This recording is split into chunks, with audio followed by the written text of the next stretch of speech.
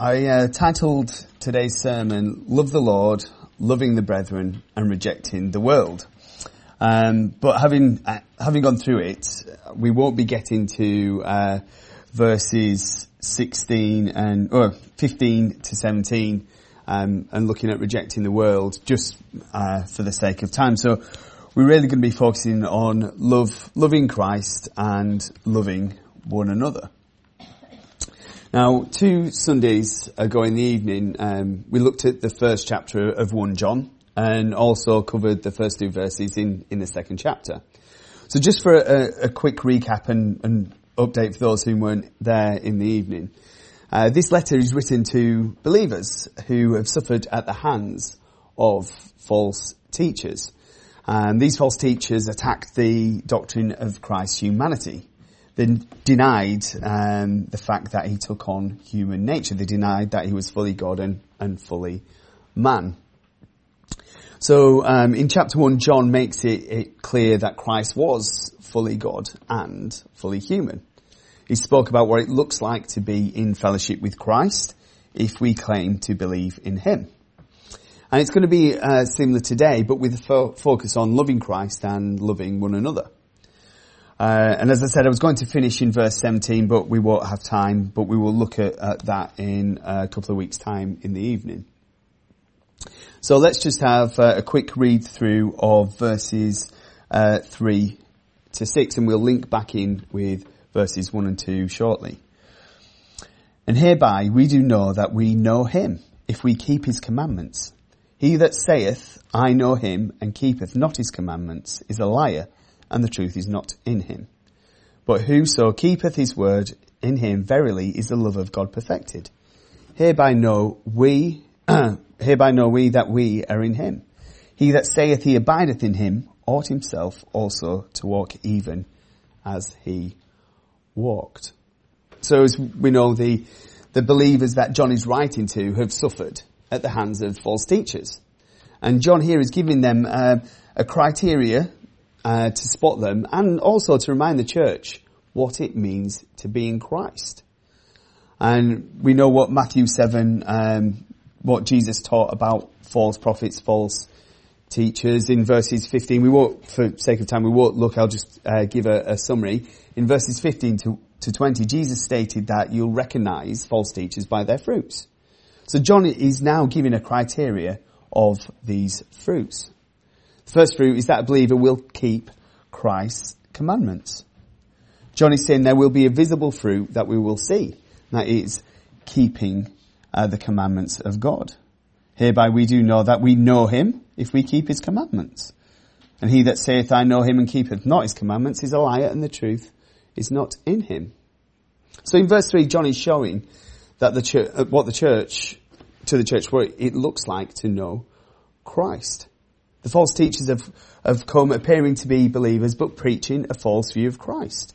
They're denying his humanity, his new human nature, and the love of Christ was not in them. They didn't love Jesus because they were preaching a different Jesus. So John's stating that if we are in Christ and believe what is written in verses 1 and 2, that is that we have an advocate with the Father, that's Christ. He is our righteousness.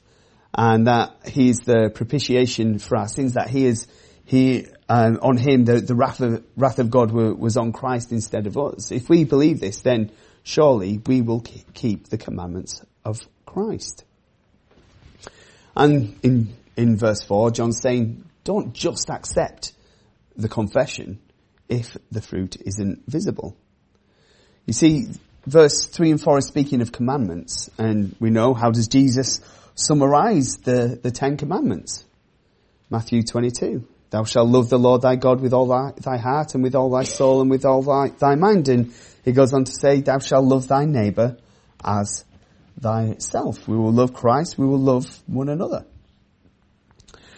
So it's suggesting here that if someone isn't loving, and remember what we looked at earlier in the service, what actually true love is, if someone isn't loving, then we would say that their confession isn't consistent with their walk.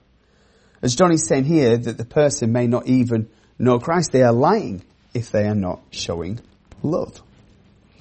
So in terms of fruit, if a tree could talk and said to you that it was an apple tree and the fruit hanging there was mouldy old pears, well, the tree's clearly not an apple tree. You would say the tree is a liar. We could say the same, and I'll explain why I give this example shortly, with if somebody stood before you and said, I am a woman, and they had legs like a tree trunk, built like a barn door, and shovels for hands, and a huge Adam's apple like a cricket ball, that we would say clearly that is not true. It doesn't go together with what they are confessing. And the reason I gave that example is because in the world, that would be seen as an unloving thing to do, as we spoke about. You can't say such things. You can't deny somebody's identity.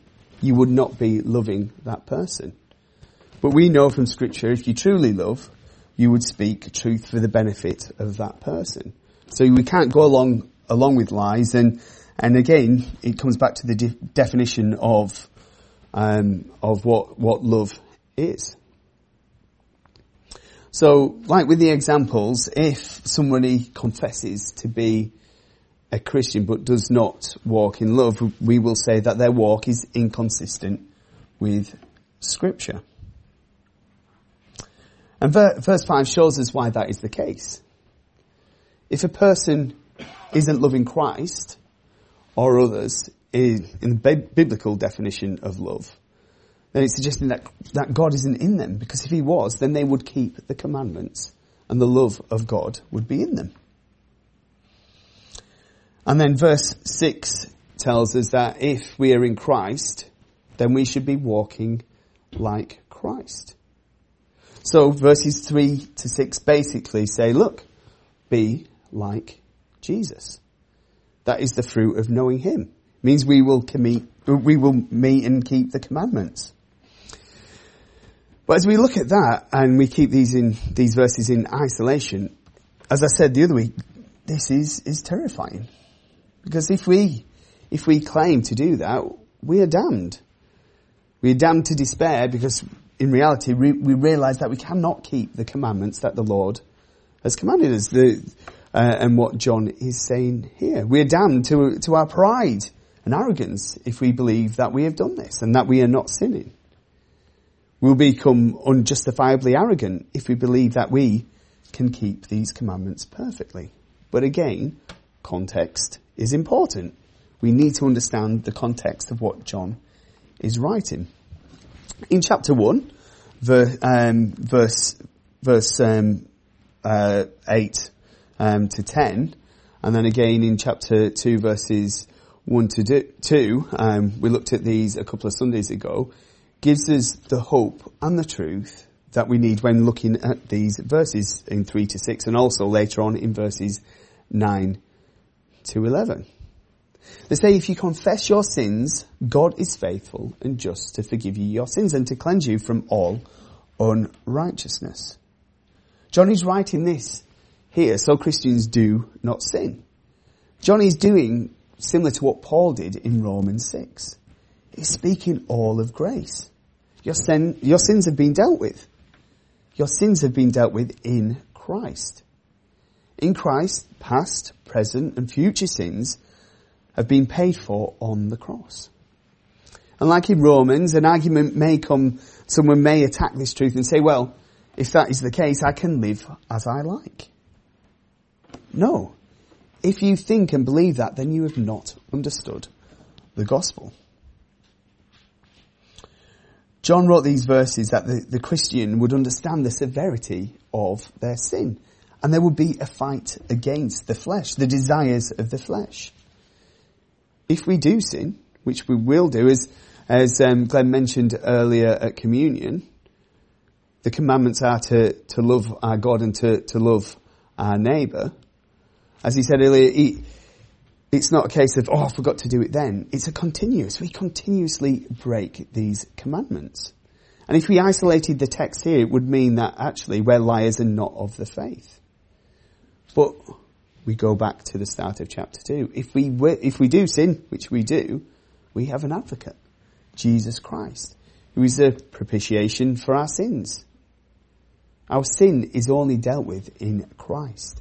It took his suffering and his death for our sins to be dealt with.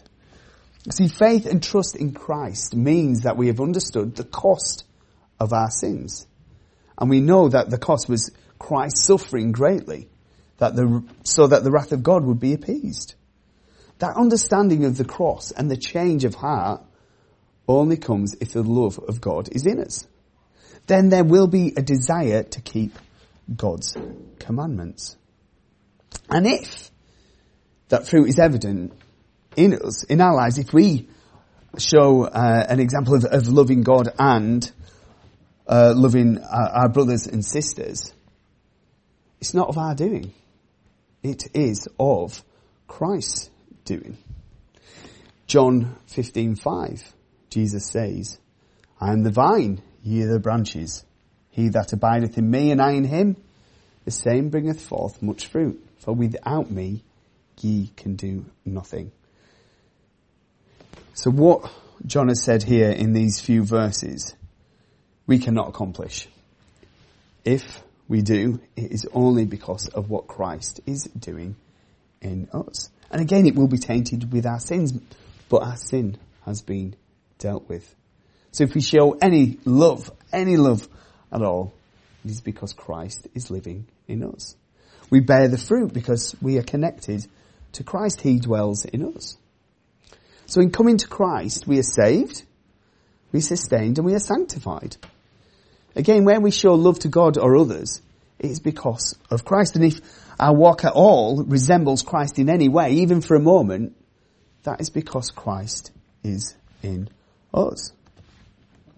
So verses 3 to 6 point us to examine ourselves and others under the light of God's command. And there will be fruit if Christ is in us, and there will be repentance when our sins are revealed and when we are rebuked, because Christ is at work in the believer. So that's why Christ tells us in Matthew 18 to do all that we can do to bring a sinning brother to repentance, by speaking with them alone and then with others and then bringing them before the church. If they refuse, then they are treated as a Gentile or tax collector, meaning that they are removed from church. That's the examination of their walk. We would say their walk is not consistent with what Scripture teaches. So whilst we cannot judge someone's salvation, we can, to a certain extent, under the light of Scripture, know them by their fruits and seek to help them. So verses 3 to 6 serve as a warning that there should be a desire to keep the Lord's commandments, and where that is achieved, it's not of the person, but of Christ. And then John here moves on to the next few verses, 7 to 8. And this is, he speaks of an old commandment and a new commandment. Listen here. Brethren, I write no new commandment unto you, but an old commandment which ye had from the beginning. The old commandment is the word which ye have heard from the beginning. Again, a new commandment I write unto you, which thing is true in him and in you, because the darkness is past and the true light now shineth. So this is the groundwork for what is stated in verses 9 to 11 in regards to loving our brothers and Christ. It's all in amongst this here. Now the old commandment in verse 7 is debated between commentators, but I believe that we can see this in two ways. For those that were Jewish in origin that have come to Christ, this could refer to the Old Testament teaching in Leviticus 19:18. Thou shalt not avenge nor bear any grudge against the children of thy people, but thou shalt love thy neighbour as thyself. And for the Gentile Christian, it refers to when they first heard the gospel at the start of the Christian era, when they were told that they must love thy neighbour. And it's also a new commandment. But how can it be old and how can it be new? Well, it's also new because it is true in Christ and having its outworking now in the believer. The darkness is now past and the light now shines in them. So it is a new commandment because they are a new person. They are new in Christ. The old has died, the new has come to life. So John is bringing them back to the work of Christ in the believer. He's continuously pushing them towards Christ. So John has shown the Christians that Christ has dealt with their sins, past, present and future. The judgment and punishment for them has now been placed on Christ. And he's making it clear now that with that faith in Christ, there will come a connection with Christ. Christ is at work in them. He's refining them and he's showing them the love of him. He is creating the love of Christ in them. And then the outworking of that is found in verses 9 to 11. So we've seen earlier on that we are called and commanded to love the Lord our God, and now he speaks of loving the brethren, loving one another. We'll just go through verses 9 to 11 now. He that saith he is in the light and hateth his brother is in darkness, even until now.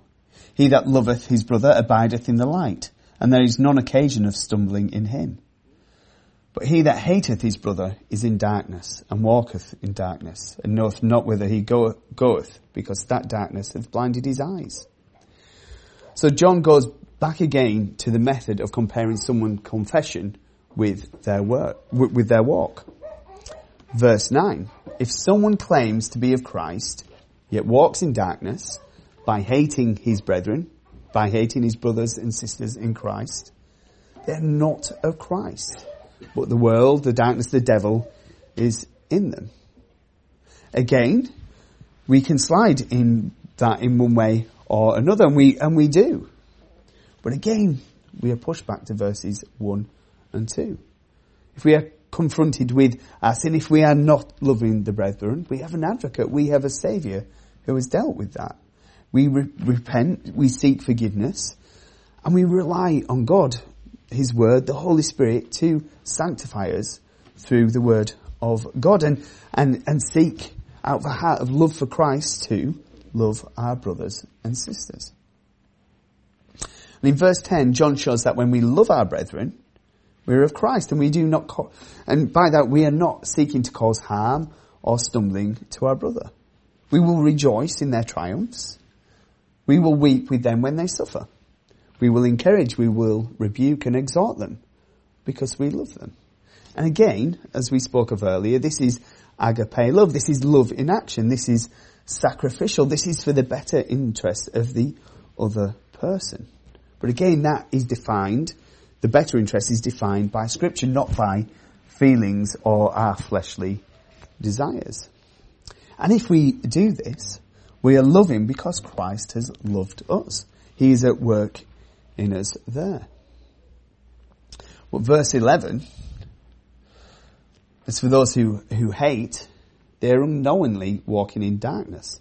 This does not mean that they are not to be judged for their sins, that it is an excuse for them. But their pride makes them believe that they are right, even when they are confronted with truth.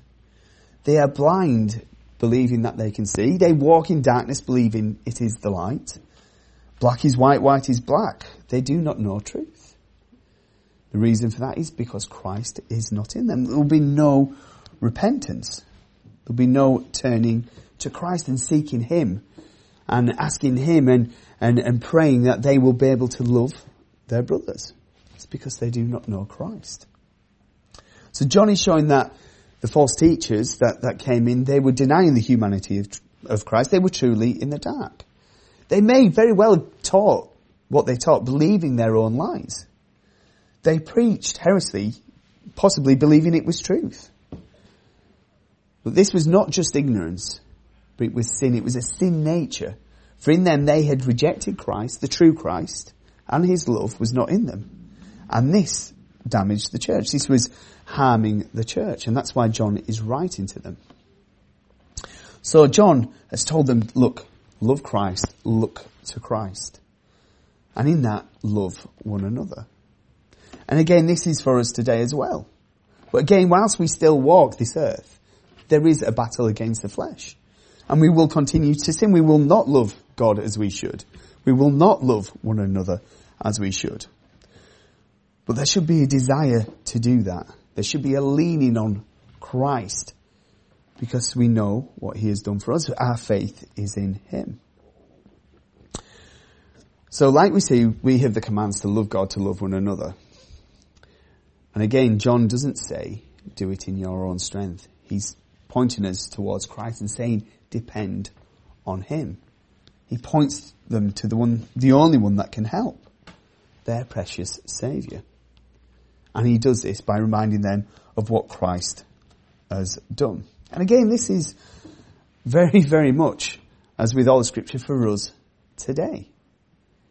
When we do not love one another, when we do not love God as we should, we run to Christ. And then John moves further on and he points them, he draws them back to the truths of what it means to know Christ. We're just going to look at verses 12 to 14 now. I write unto you, little children, because your sins are forgiven you for his name's sake. I write unto you, fathers, because you have known him that is from the beginning. I write unto you, young men, because ye have overcome the wicked one. I write unto you, little children, because ye have known the Father. I have written unto you, fathers, because ye have known him that is from the beginning. I have written unto you, young men, because ye are strong, and the word of God abideth in you, and ye have overcome the wicked one. So John starts here with the children. What he means by this is those that are new believers, babes in Christ. He's saying, remember, your sins are forgiven. Christ on the cross has dealt with your sin. You are no longer guilty. You are no longer under condemnation. Christ has saved you from your sins. And again, that is a reminder, and that will bring joy to the hearer. And again, this is for us. Today, our sins have been forgiven in Christ. He then moves on to the fathers. That is the mature in the faith. The battle-hardened Christians, the ones who have persevered in Christ. He says to them, you know him who is from the beginning. John is saying, but you know Christ. Remember him. You know him. It's not a case of you know of him. You know him intimately. He's reminding them of their relationship to Christ. We know him. We know him, the one who was from the beginning. We know the Alpha and the Omega. We know the wonderful Counselor. We know God himself. John then moves on to the younger people and he says, I write to you because you have overcome Satan. In Christ, we have overcome Satan. Not of our own doing. It's not us. It is of Christ. And Satan no longer owns us. We are no longer a slave to him. We are a slave to Christ. And what a master we have. Our master is the one who has laid his life down for us. John then goes back to the new believers. You know the Father. In Christ, you now have fellowship with the Father. We have fellowship with the Father. We cannot take this lightly. John then again speaks to the older heads, the mature believers. He repeats to them what he said in verse 13. We cannot take for granted the fact that we personally know Christ. If your faith is in Christ, you know him. You know him and he knows you. The Creator knows you. He knows your thoughts, your fears, your joys. He abides in you and you in him. And he's reminding, John here is reminding the church of this wonderful truth. And then John moves back again to the young people. In Christ you are strong. Not speaking physically, but spiritually. In Christ you are able to fight against the flesh. And again, you have overcome the wicked one. Again, this is not of our own doing. This is of Christ. Before we were saved, we were owned by our flesh. But now Christ helps us and leads us and equips us to battle against our flesh. So where we overcome the flesh, that is of Christ. But all of this passage from verses 1 to 14 is about loving Christ and loving one another. And this is the fruit of salvation. Again, it's not in our own strength, by our own determination, but by the one who is our advocate, the one who is a propitiation for our sins, whose love is in us. It's not a love of ourselves. It's not something that we have conjured up. It's the love of Christ. And it's because he died on the cross that our sins are forgiven and he dwells in us. So he is the one who we know intimately. He's enabled us to overcome this wicked world, and he gives us the strength to persevere.